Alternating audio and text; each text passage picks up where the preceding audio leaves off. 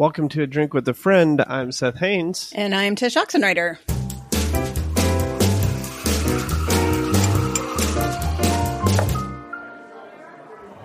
Tish. Yes. How are you? You doing well? I'm doing well. I'm doing all right. How are you? I'm doing fantastic. Is your mood matched by your drink today? That's the question. Kind of. If you mean homemade and a little sour, then yes. So Kyle has started this new hobby of making kombucha. We've both kind of said, like, in our 40s, we need to be more hobby-driven people. I'm sorry if you can hear my dog. Like, we forget to do things for fun, I think, sometimes when we're in our middle age of life. So he's decided to take up kombucha making. So he's making kombucha. We have, our kitchen looks like a lab full of glass bottles, like an apothecary thing. And so I don't know if y'all can see this, a little glass bottle of pomegranate kombucha, and it's pretty good. He is learning. So this is, I don't know, take 4? I forget how many batches he's done. It's so good. When does this go on sale at a store near you? Kyle's kombucha. Yeah. That's the problem. You don't want to turn a hobby into a hustle, right? Or we're so often told we need to do that, and we don't want to do that. Yeah. This needs to be just for us. So I just make my coworkers at the school jealous with my homemade kombucha that costs like 2 cents instead of $4.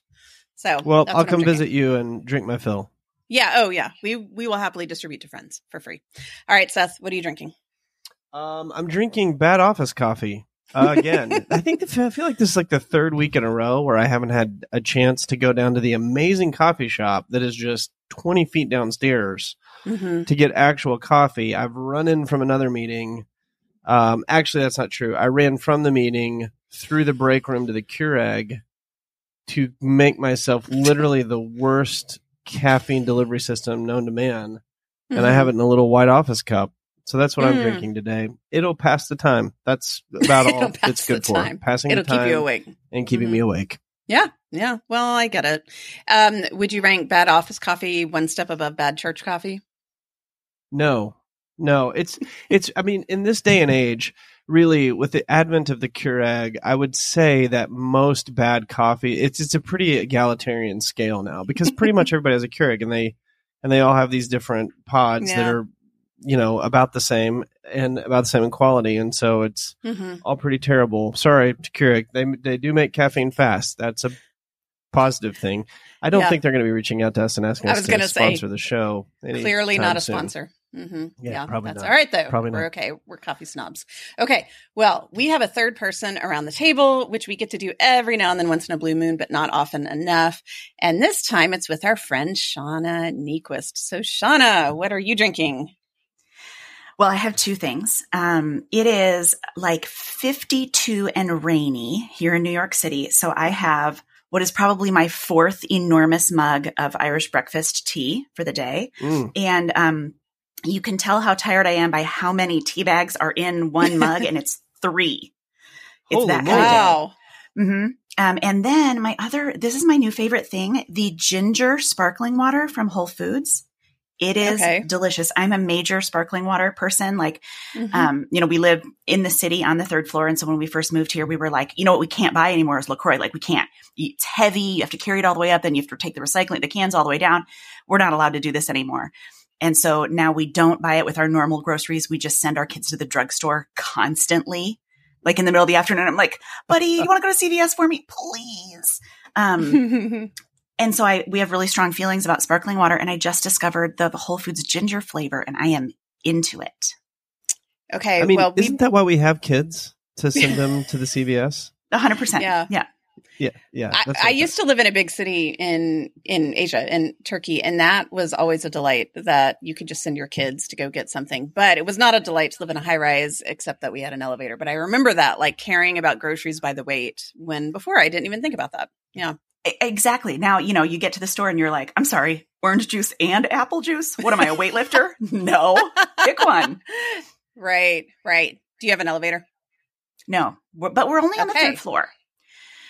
So yeah. So the good news is it's not that high up. The bad news is you're going to carry it every step. Yeah. Right. Right. How long have y'all lived there now? 3.5 years. Really? That flew by to me, who did not do the moving. Well, it was mostly during a pandemic. So the math is sort of weird on that one. Yeah. Yeah. But we love it. Yeah. We wake up every day happy to wake up in this city, which is a big deal. So let's talk a little bit about that. Let's talk a little bit about you. I'm so excited to have you. For people who listen to the podcast and who may have read my books, you're at least familiar with Shauna's work through both my forwards. You're so kind. You're an amazing human who has written both my forwards. You're a writer. You're an amazing writer. You're not just any writer. You're an amazing writer. And in fact, we received your new book, a book that we'll talk probably a little bit about today. It's called I Guess I Haven't Learned That Yet. And I was sitting down this weekend. I opened it up. And within the first 3 pages, I was like, if no one had told me who this was, I would know this is Shauna. Your cadence is good. Your writing is spot on, hands down, some of the best in the faith space. But this book felt a lot different to me in that it felt maybe, and I don't mean this in a negative way at all, maybe the darkest yet, and also foiled with the most light. It was a really interesting read for me to see so much depth and range from dark to light. And I'd love to talk about that a little bit today and how you found yourself living all of a sudden in New York. Well, first of all, thank you. You sent me a text over the weekend that just like, you know how some you do. I was actually out of town. I was staying at a friend's house, and you pick up your phone and you expect 6 texts from weird things you subscribe to and don't care about, or you want to make sure your kids are okay or whatever. And the one text I had Sunday morning was from you, and it was so kind and really, really meant so much. So thank you. And I would say, yes, this is absolutely the darkest book. It's interesting that you feel like there's a lot of lightness in it, because I think by the end there is, but I think you have to wade through 120 pages before you get any, which is sort of how life is sometimes. So we were in a season. I was in my early 40s. I'd lived in my hometown for a long time. And in 5 or 6 different ways, it became clear that our life there had ended. And frankly, I was the last to know. I am a hardcore hanger-oner. I am go down with the ship. I get an idea in my head and I'm just going to stay with it. Even though, everything around me is screaming to the contrary. And so, it was clear that a lot of the things that we had loved about our life in Chicago had ended, and it was really, really painful. And we needed to find a new place to make a life. And so we did this 100% Goldilocks thing where we went to this city and that city, and nothing felt right. There were cities that we had loved for years that then when we actually thought about living our life there, it was every door closed in our faces. And we were I like it. It was really hard. It was a 2 or 3 year process of visiting all these different places, trying to imagine a new future there. Simultaneously, we were coming to New York a couple times a year because there was a church here that we loved and still love, and some friends here, some families that we really loved, and we loved Broadway and we loved the museums.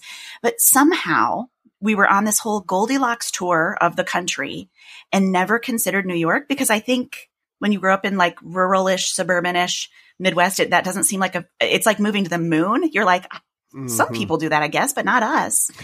And we were, again, sort of the last to know. We were here for maybe our 5th or 6th visit in 2 years. And our friend Jonathan took us out to brunch, and he was like, here's the thing. I think you're going to move to New York, and I think it's going to be to this neighborhood and to this seminary. Can we talk about that in specific here today at brunch? And a bunch of things happened the whole rest of that weekend. By the time we went home, we knew this was our next thing. And it was the exact opposite sensation of all those other cities that we visited. It was every little door we tapped opened, a place to live, and good public schools for the kids, and interesting work and interesting learning opportunities, and a church that we loved, and friends for our kids. It was in a season where we had felt so many endings, such painful, deep, difficult endings. It was through all of that darkness, there was this one bright little path named New York. And I experienced it as some of the, like, God's most gracious gift to me in my life forever. So that's our story of how we got to New York. You know, it's funny, when I heard that you were moving, it surprised me at first because I almost associate you with Chicago. Like, I think of you as such a Midwesterner, you know. But then when I heard that, it made so much sense to me because of kind of the sacramentality of place and how place gets in our bones and becomes part of us, and that we can live in a place and love a place, but they don't necessarily have to be intertwined. And so when we leave somewhere, we're not necessarily commentating on how we no longer love a place. It stays in us. But then when we're just meant to be somewhere new, it actually, you know, gets in our bloodstream and becomes part of who we are. So you said 3.5 years. In my experience, because I've moved a lot of places, it feels like it almost takes like 2.5 to 3 years before I start feeling at home somewhere, no matter what. How's it feel at this point? Like 3.5 years in New York, do you feel like a New Yorker? Well, I mean, I don't know that I'm allowed to say that. Everybody has a different rule for what makes you a New Yorker. You know, it's 7 years, it's 2 years, it's 10 years, it's living through a major city event. It's, you know, some people say it's when you have a screaming fight with your spouse on the sidewalk. That's when you're a true New Yorker. If that's the case, yes. Some people say it's going to the drugstore in the middle of the night in your pajamas. Also, yes.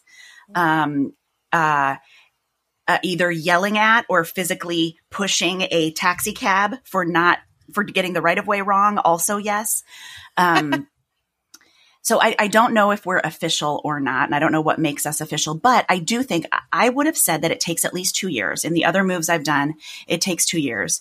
In some ways, I don't know how the pandemic affects all that math. We had been here just 1.5 years before that.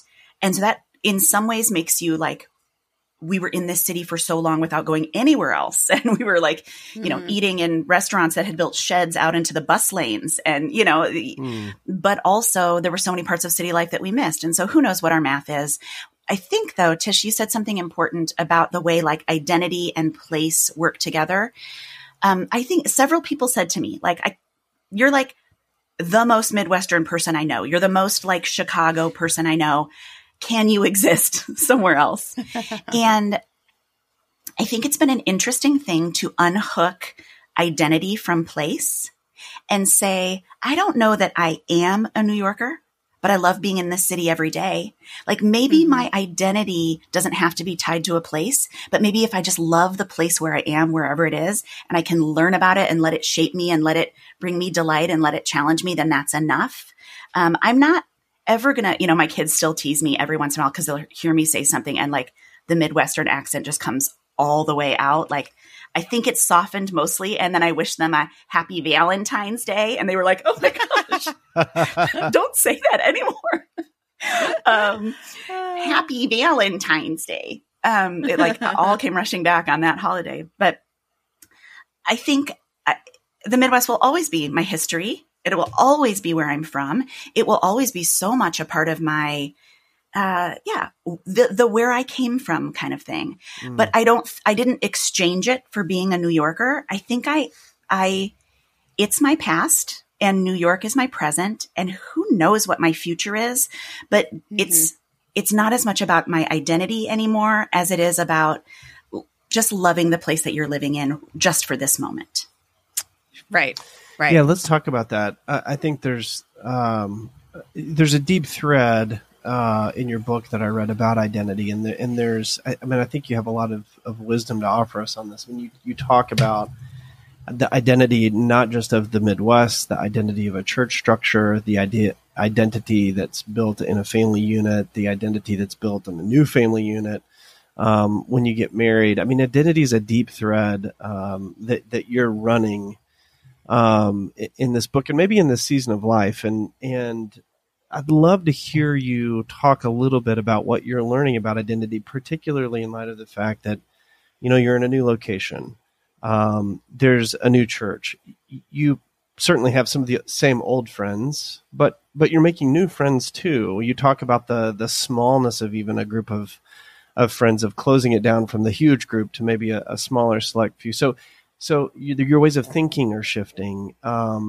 It seems to me that everything about your identity that we would say is your outward identity is kind of shifting, other than hospitality and stories, as you say.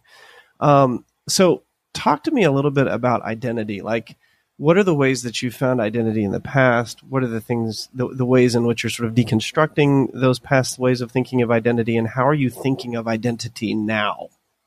Those are such good questions. And I would say, an easy way to think about it, if we all are Enneagram people, is I'm a 7 with a very strong 6 wing, which means belonging and loyalty is really, really important to me. And looking back now, and it's so interesting, the things that we can only see in hindsight, right? It's like most things.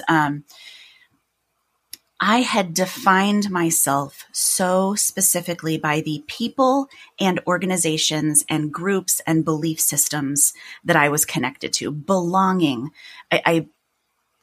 So much of my identity was determined by the things and people to whom and to which I belonged.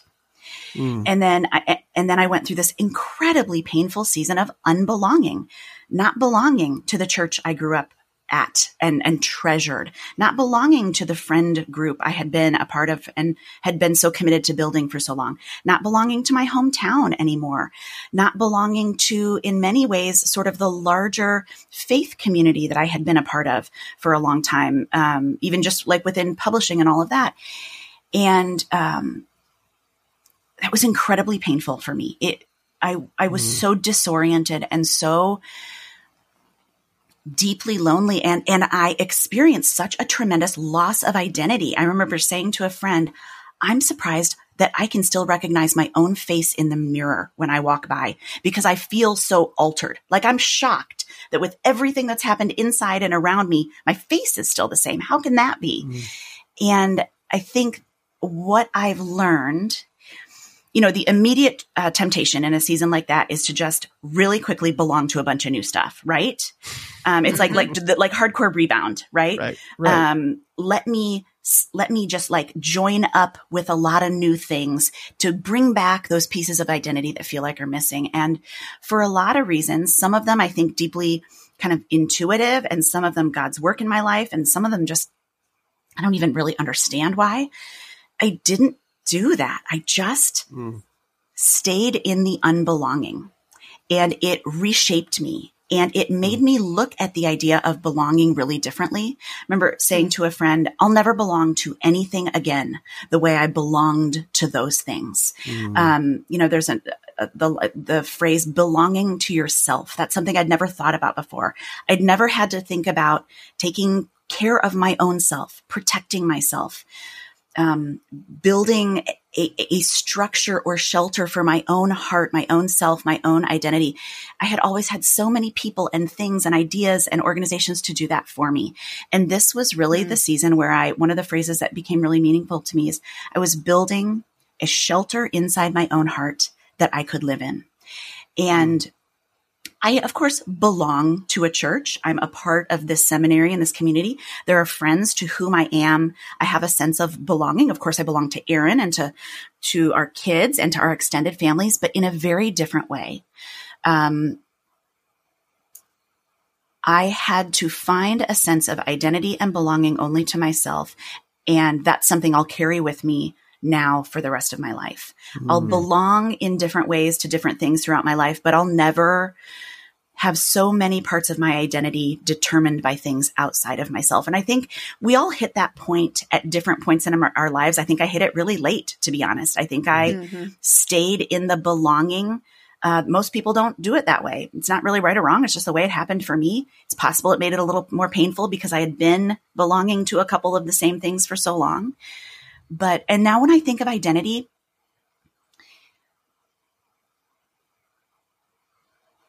I sort of don't care at all. That's a weird way to say it, but like, I have no desire to I'm the one who this, I'm the one who that, to define myself in those ways. And you guys know, especially in publishing, people love that stuff. They really love to make a mood board of you.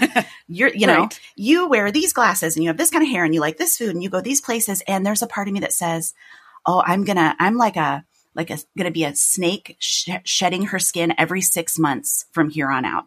I'm going to love this, and then I'm going to love that, and I'm going to believe in this, and then I'm going to walk away for it, and I'm going to connect deeply with this, and then I'm going to connect deeply to the next thing. And I don't want to have to nail down my identity so much by those outer markers. Does that make sense? Yeah, there's this old article that I read about Neil Young once upon a time, and I can't find it. And I'm struggling. I want to find it so badly, but in this article, he talked about after his first big hit, like what did he do? And he recorded a live album of all new songs that the crowd had no idea. They thought they were going to listen to his most popular work, and he plays this whole new song and he records it live, and it goes over like a lead balloon. And this is essentially what he says. He's like, I don't want to be known for who I was. I want to be known for who I'm becoming. And really who I'm becoming is more important to me than who I was. And that's sort of a summary of the article. It was a brilliant article because he's saying, I think, a lot of what you're saying, which is, your identity isn't belonging to a certain genre, a certain thing, or a certain people necessarily, as much as it's being who you are innately. And I think, it's a beautiful thought. So I'm dubbing you the modern Neil Young, maybe. I'll take it. Well, and what's funny that you said that, Seth, is because I was thinking about Daniel Day-Lewis when you were talking, which is so weird. He has this habit of, like, after he has a really big success, he goes away for a long time. Like, I forget which movie that was huge for him. I mean, he's on a number of them. Maybe it was Last of the Mohicans. I forget what. He like left and moved to Italy for like a year, and to a no-name town, and apprenticed under a shoe cobbler because he wanted to learn how to make shoes. And he just like disappeared because he did not want other people to tell him or to like give him value, give him worth. He didn't want the outside world, like, you just won an Oscar, you now count. And so he did that. And it kind of reminds me a little bit, Seth and I have talked about John Steinbeck quite a bit on the show, how after he wrote, I believe it was East of Eden, whichever one it was that he got the Pulitzer for, the Nobel Peace Literature, I forget, one of his big hits, he went and actually became a migrant farmer. Like, he worked among the migrants. And this is where he eventually got his idea for Grapes of Wrath. Because he so did not want the outside world to tell him who he was. It like freaked him out. His own success freaked him out.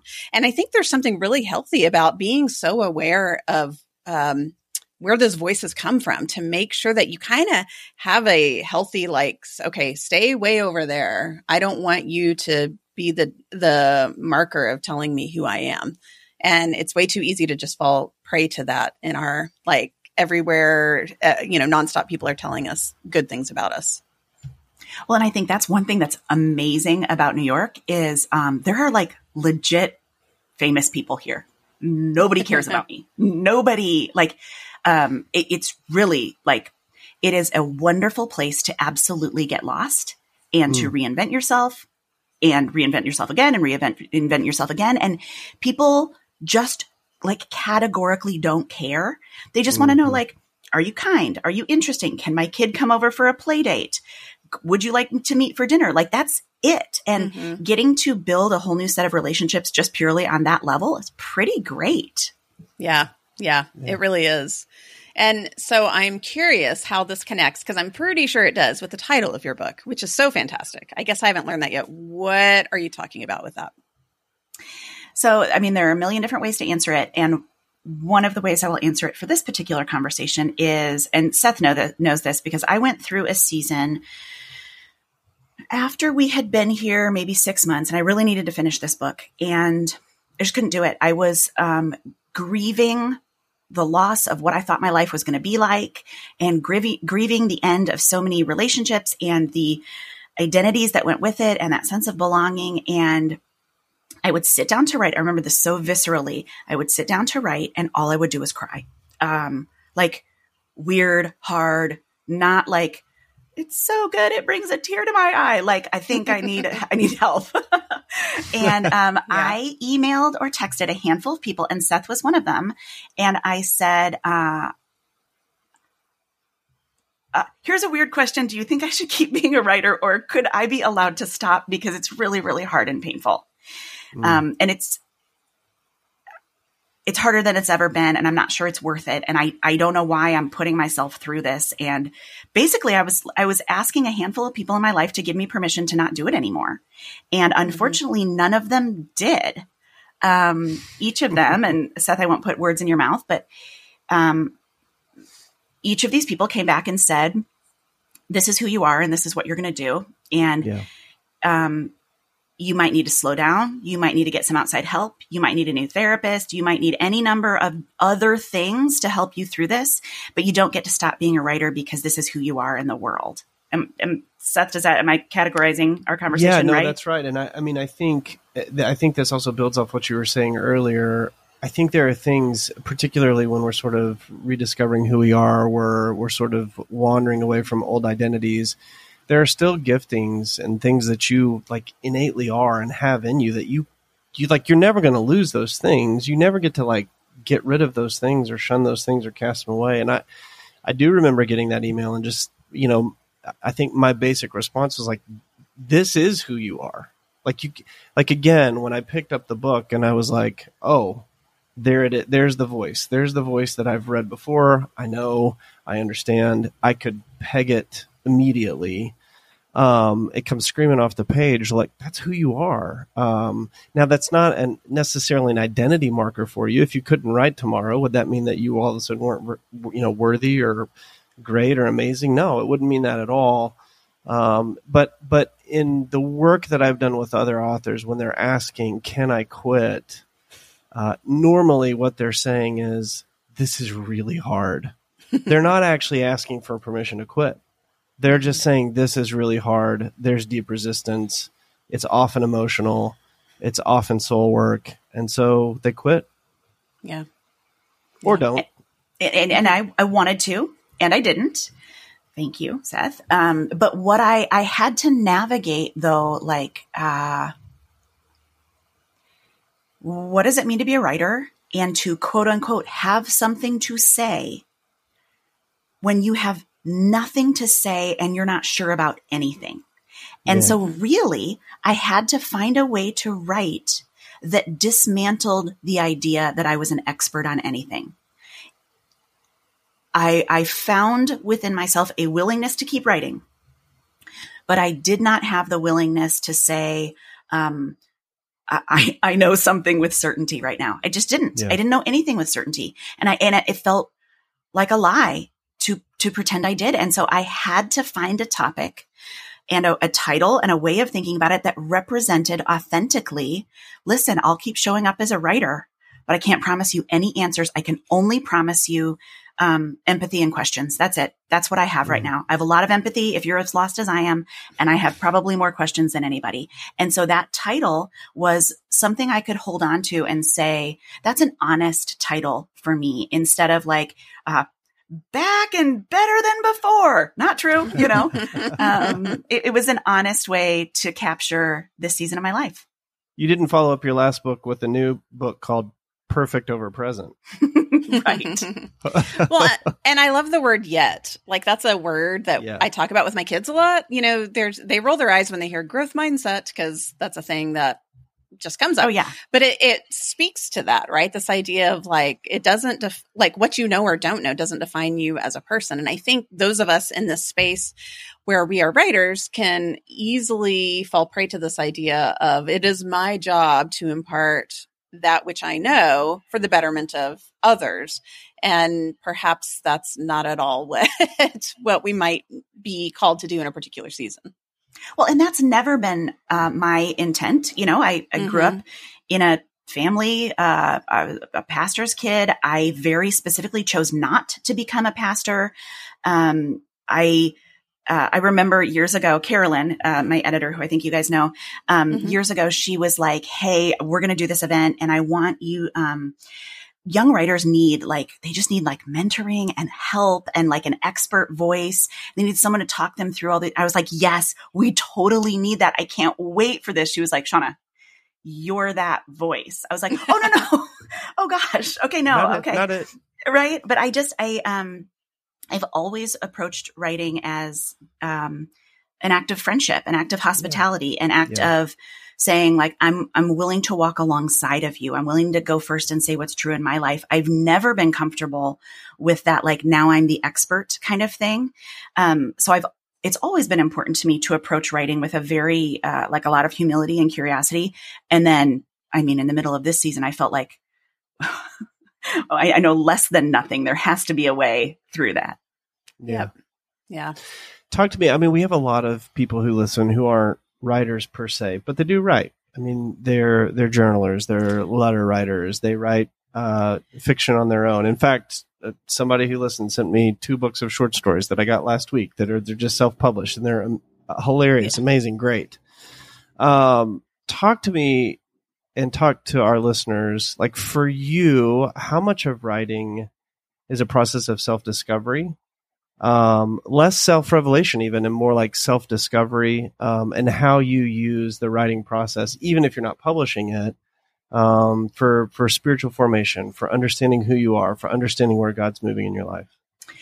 That's I love that question. And I would say writing is how I know almost anything at all about myself.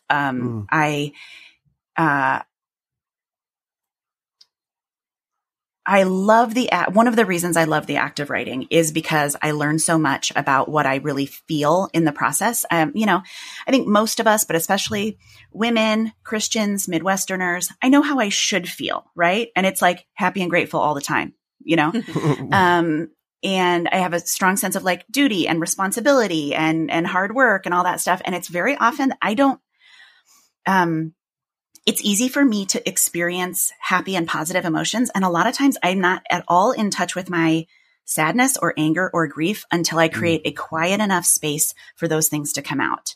And writing is usually that place. But I would say I use, so I write in a very like unvarnished, get it all out, millions of words, thousands of words, just like blah, blah, blah, blah, blah, blah, blah.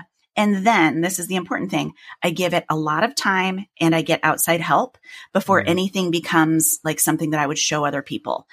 So a lot of times people say like, oh, I love your books. They're just like reading your journal. And I'm like, oh, no. You never want to see my journal. Right. And also like that makes my editor feel bad. But it's really important. Like there are essays in the books that come from those initial journal pages, but they have a lot of time and a lot of outside help to get there. But I think just the practice of writing is a real tool for transformation. Maybe not for everyone, but for me it is.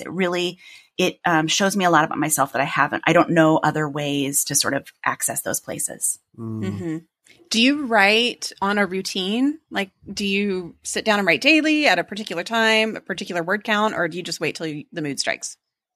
Oh no, if I waited till the mood strikes, I would never write anything. I write. So, and I think part of this is because I got my first book contract the same week I found out I was pregnant with Henry, our older son.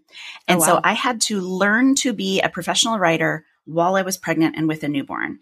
And so I learned to write in 3-hour stretches, and because I nursed every 3 hours. And it was literally like that. Like my neighbor was watching my baby and I would type for 2 hours and 57 minutes. And then I would run 2 blocks and feed my baby and run back. And then I had 2 more hours and 57 minutes.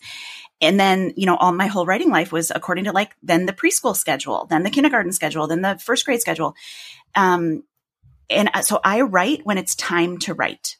And I'm pretty disciplined about that. I don't go to lunch. I don't go to breakfast. I don't do my dishes during that time. And I'm best in the morning after the kids go to school.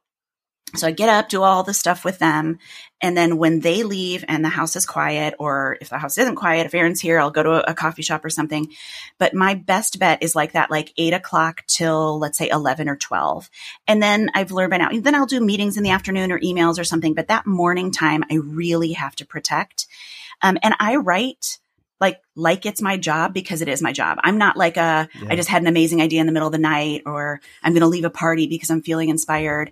Like I show up to work the same way other people show up to work. That's the way it works for me anyway. Yeah. I think we understand that. That's not to say that there's one way to write either necessarily. but that is the best way for you. I have a friend who talks to me about, my best pieces are written at 2 a.m. when I wake up with an idea. And I'm like, I would never wake up at 2 a.m. Like if I had to write at 2 a.m, I would never write anything. So there's so many different ways to do it. It's fascinating how you do it. I know people that write before their kids get up. They'll get up at 4 and write from 4 to 8. Not from 8 to 12, and then they're in bed by probably 4 in the afternoon. Who knows? But yeah, there's there may not be one way to do it, but I think one of the myths that I hear you dispelling, and that I think needs to be dispelled, is like somehow writers are these like artistic, whimsical. They don't have routines. They don't have regimens. They don't sit down to do the work. It's not real work. Man, this is some of the hardest work that's being done by writers, and it is a grind. So I love hearing your routine. You set aside the work hours, but also I'm grateful for the grind. Like I'm grateful that you're setting aside the time to do it, because this is good stuff. Mm-hmm. Thank you. So just thinking about our listeners, and I know you already hinted at this, that so many of us go through these upheavals and these changes. A word tossed around a lot, I think, on the internet, especially in certain spaces, is this idea of deconstruction. You probably knew that word that I was going to bring that up. Yeah. Is this something that you've experienced? Is this a totally different beast? Like, what do you have to say about that? I really love this topic. So I would say a couple things about it. First, I don't totally understand why people are so critical of the idea right now. That seems to me based in a lot of unhelpful fear and judgment. Frankly, I think deconstruction is an act of faithfulness and devotion, right? If you care, it's like going to marriage counseling. If you care enough about your marriage to get help, that means you want to stay married. It means you want to build your marriage. If you want to walk away, you walk away, right? If you want to walk away from your faith, you just leave. You don't deconstruct it. You just walk away. Yeah. If you love it enough to look closely at it, to pull apart the edges, to rebuild it and refashion it and ask hard questions, that's an act of faithfulness and devotion. And I think we should celebrate it and help people and give them tools, and especially not leave people alone to do it alone. I think one of the scariest things is when people feel like there's not anyone that they can call when they have these questions. And when you asked if I have been through a process of deconstruction, I would say one of the things I'm most grateful for in my growing up years is my mom, who you guys both know. She was raised in a very conservative Baptist environment in Michigan, and then ended up being pastor's wife, the founding couple of what ended up being a very large church, which is not totally what she bargained for. And then when she was in her 40s and I was in my teens, she went through a major, major deconstruction, like years and years, all the questions, reading the mystics and learning about contemplative theology, and not attending our church, which is a big deal for a pastor's wife. And I watched her do that. I watched her do it so honestly and beautifully. And I watched my dad and the elders of our church and the leaders of our church give her the space and affirm her journey and allow her to let it take as long as it took. And it sort of built in me at that very kind of fledgling faith time. It really normalized. Like, I grew up thinking this is a thing we do, right? Like, not this is a catastrophe that only happens to some of us, but that it would be more like going to marriage counseling than getting a divorce. Like, it's part of the process. It's part of being a person of faith. So I wasn't scared of it. I think I've gone through 1 million mini deconstructions and reconstructions. I think that's a part of being a person of faith.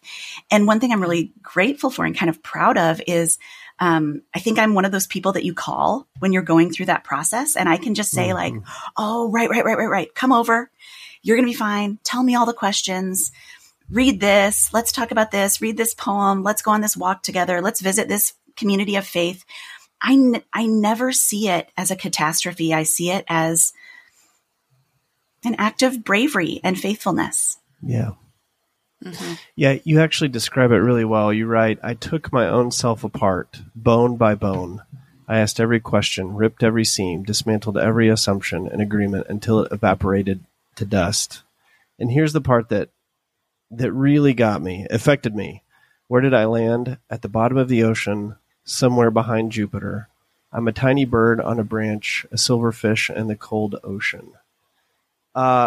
It's such a beautiful way of describing, an evocative way and a beautiful way of describing the way it feels when you're in the middle of a deconstruction. You do feel in the middle of a cold, dark place, and yet you have somehow figured out a way to find light on the other side of that. And so what's the secret in deconstruction when you're in the middle of that cold, dark place? Like, how do you push through to the light? Number one, you ask for help. And I hope there's someone in your immediate community that is willing to walk with you. But if there's not, you make a phone call, you get on a flight, you schedule a Zoom. This is not something to be undertaken alone. And so keep asking until you find someone who's willing to walk with you. And I would say, especially for those of us for whom like childhood and identity and religion are all kind of mixed up in each other. A lot of times this is family of origin stuff. This is therapy stuff. This isn't just like, I need a new book about theology stuff. And so one of the things I learned so over and over through the last several years of my life was how much help I needed. I needed a spiritual director. I needed a good therapist. I needed someone to go for a walk with. Sometimes in silence, and sometimes while we cried together, and sometimes while we just talked about what we were going to make for dinner. But you need people to sort of midwife you through these processes. And so I'd say don't do it alone, and take responsibility for moving forward. A lot of times people stay in positions of great pain or darkness because they get stuck not knowing what forward looks like. Yeah. Just try stuff. You don't have to, almost everything's undoable. This is one of my favorite pieces of advice about living in New York City. And now I use it for everything. Someone told me, when you don't know which way the subway goes, when you don't know which way you're supposed to go, you just can't figure it out. You're looking, the words don't make sense. They don't seem north and south to you. You have no reference point. No one will help you. Get on and start going. And if you're going the wrong way, stop, cross the platform, get on the other one, and now you know, right? Like not that much is lost. Yeah. Don't just stand on the subway platform and wonder about it forever. Pick one way, and if you're wrong, go the other way. So ask for help and move forward in some way, even if it's the wrong way. The motion sometimes helps us know where to go next. Mm-hmm. Mm-hmm. That makes sense. That is good. So I guess as we kind of land the plane here, we have, Seth hinted at that we have a number of writers. We also, I would say the key descriptor of our audience is readers. Like everyone that listens to us loves to read, it seems like. So I would not doubt that a lot of our listeners are going to read your book or already are reading your book. So I'm curious, what would be like the one thing you want for people that read your book? Like if you could, say, I want someone who reads this book and puts it down when they are done to blank, what would you say? So I know this more clearly than I have for any other book. I got to a point, not the point where I asked Seth if I was allowed to stop writing, a different point where I wanted to quit, where we were getting pretty close to the end, and it was just hard. It had been too hard for too long, and I wasn't sure we were making progress. And I realized the only way I was going to feel okay putting all of this very kind of fragile, tender journey, all this out there would be if it was genuinely useful to people. Like, I don't need you to like me. I don't need you to think I'm smart. I don't need you to think I make good sentences. Is it useful? That's the only thing that could keep me moving forward. And so that's the biggest thing. If someone were to put it down and say that was useful in my life, it helped me understand something in my own life, or it gave me a new way to think about this, or a practical step to take, I don't need this to be a reflection on, again, like how much people like or don't like me. I need to know it helped. That's it. Mm-hmm. Yeah, that's good. That's good. All right. Well, Seth? Well, if that's the metric, I think it's useful. Yeah. And I think our listeners will find it useful. Thank you. Already. All right. Well, Shauna, we wrap up our time sharing one thing that's adding more beauty to our days. We're big fans around here of the Transcendentals, Truth, Beauty, and Goodness. So we like to kind of talk about what is that one little thing, big or small, that's just adding a glimmer of beauty these days. It could be anything. So I'm curious if you have something in your life right now. Well, when you just brought up a minute ago that most of your listeners are readers, I got really excited and I thought we were going to talk about books. And then I understand we were just going to talk about my book, which is fine. I understand that's my job right now. But the first thing I thought of was, have you guys read Ross Gay's book, The Book of Delights? I have not. Ooh, no. It is like, order it immediately. Okay. I told a friend, actually, I said, if I stayed in someone's guest room and they had this on the nightstand, that's the most perfect thing to ever meet you when you wake up in the morning. So Ross Gay is an extraordinary poet, and he lives between Indiana and New York City. And so a lot of his writing, like when he's in Indiana, it's about like gardening and flowers and plants. And then his New York City stuff is about like cobblestone streets and whatever. But instead of writing a volume of poetry, this particular book is an essayette, is what he uses the phrase essayette. It's like a paragraph or two every single day of the year, something that brings him delight. And it's so beautiful to read about delight through the eyes of a poet, obviously. But what it does as you read it is it connects you. You start seeing through the lens of delight. You start walking through your daily life a little bit differently.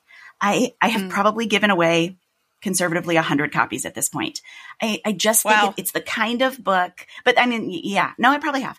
I get on a kick like that. I know, right? I would love to meet him someday. But I love books that don't just change us while we're reading them, but help us live a different way.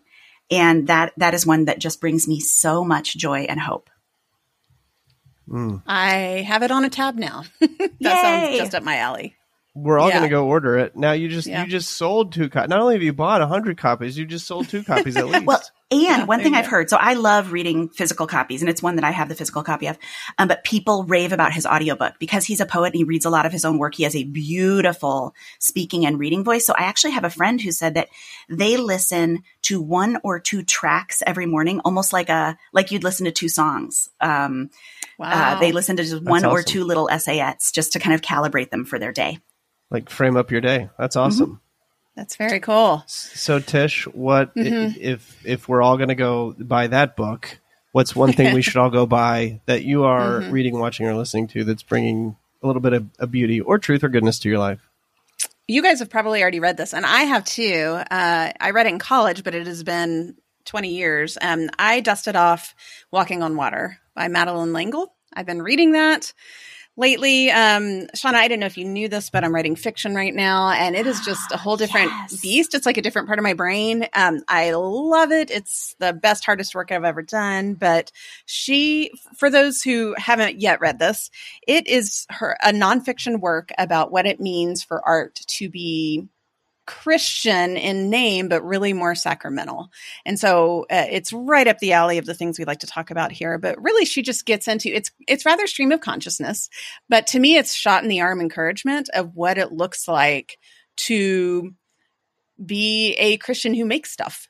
And to me, the takeaway as a writer is it reminds me a little bit of the way Tolkien talked about how his fiction, he never thought of it as Christian fiction because all stories hint at the one true story. And so he's just going to focus on writing well. Like he cared about writing well, not writing a Christian story. And so you can't not let it just bleed or seep, through the big stories that matter, but to really focus more on the act of writing as a sacramental practice. And so, it's just on my nightstand right now. I'm reading a few pages at a time just until I'm done or until I can't keep my eyes open. And it's been a really good companion writing fiction, which is scary and hard. So 2 thumbs up for that book. I love that. I love her and I love that particular book. And I might reach out to you at some point to learn everything I can about your fiction writing, because I would love to learn the same thing. Well, and Seth is doing it as well. So I know. Very blind leading the blind, but yes, I'm happy to talk writing at any time. All right. So Seth, what about you? What's adding more beauty to your life these days? Well, as you know, work, it just sucks everything dry. I do love it, but boy, is it time consuming lately. Two things. One, I've revisited the poems of William Stafford, particularly the poem Scars. I was talking to somebody a couple weeks ago, and they were having a really difficult time explaining why at the age they're at, which is in the mid 40s, they saw the world as beautiful and yet like innately almost dangerous, but like able to navigate the danger. But how people 10 years younger were just like full of optimism. And even though we're in the middle of this pandemic, like things are going to be great. We're going to come out stronger and blah, blah, blah. And I just said, go back and read Stafford's Scars. And so I went back and read Stafford's Scars. It's a beautiful poem. It's about an aged woman in a church who has a scar on her cheek. You don't know the origin of it, but she looks up at the choir and sees all of these rows of children looking out this beautiful window. And she sees the place where the scars will be. It is a beautiful poem that talks about the wisdom that comes with age. And the more I read it and the older I grow, I feel like that is becoming more true in my life. And so that's the thing that's brought a lot of beauty. But then I'm also watching Amber plan garden for garden season. And I would like to say that the flowers are bringing me beauty or whatever, but like just watching Amber tend to nature and just like come alive again, like it's the spring. And so she's coming alive, and there's something about that that's bringing beauty to me, especially when, and this is a story for another day, that we've come out of our own really dark season over the last few years. And she is really tending to beauty in a specific way. And it's a way, again, to speak about being useful, Shauna, that I think you capture really well. You wrote, and this is what I'll say is bringing beauty to my life, because it put a perfect language to what I see in Amber. I believe in seeking out beauty absolutely every chance we get, as an act of prayer, as an act of worship, as an act of resistance. And I feel like I am watching Amber live into that truth, and that's bringing me a lot of beauty these days. So thank you for putting language to that, Shauna. And if Amber's listening, then I think I just maybe scored some brownie points or something. Yeah. But it's true. Yeah. I love that. That's good. That's beautiful. I love it too. It seems to be a running theme I'm hearing everywhere. The idea of needing to seek out beauty as an act of resistance, especially these days, not be in spite of hard things in the news and in our lives, but because of. So good way to end our chat. So as we wrap this up, you can find this episode as well as all episodes at adrinkwithafriend.com. We haven't mentioned this in a while, but the time is coming soon to sign up to come to Tuscany with us. We're going to Tuscany in late July of 2022, so it's not too late to sign up, but you got to do it. So we'll put a link in the show notes to sign up. We would love to have you. You can find me and how to connect with me at tishoxenwriter.com. Shauna, how about you? You and your book. The book is called I Guess I Haven't Learned That Yet. It's out April 12th in all the formats, including audio. And my preferred location on the internet is Instagram. So it's just at @snequist. Cool. And we'll put that in the show notes. Seth, how about you? I am still on my social media fast, so do not go looking for me on social media. Instead, find me at sethhaines.substack.com. I always reverse that every week. You would think I would have it by now. You know what, Seth? Just do what I do. Just put your Substack link in sethhaines.com. And then I do, but people don't go there as much. It's really weird. I can't, anyway. It's a long story. Right. We'll talk about that on another podcast. Well, and you know what? All of this is in the show notes, so just go there and click on the links. much easier in your life. All right. Music for the show is by Kevin MacLeod. Editing is by Kyle Oxenreider. I'm Tish Oxenreider with Seth and Shauna, and we'll be back here around the table with you soon. Thanks for listening.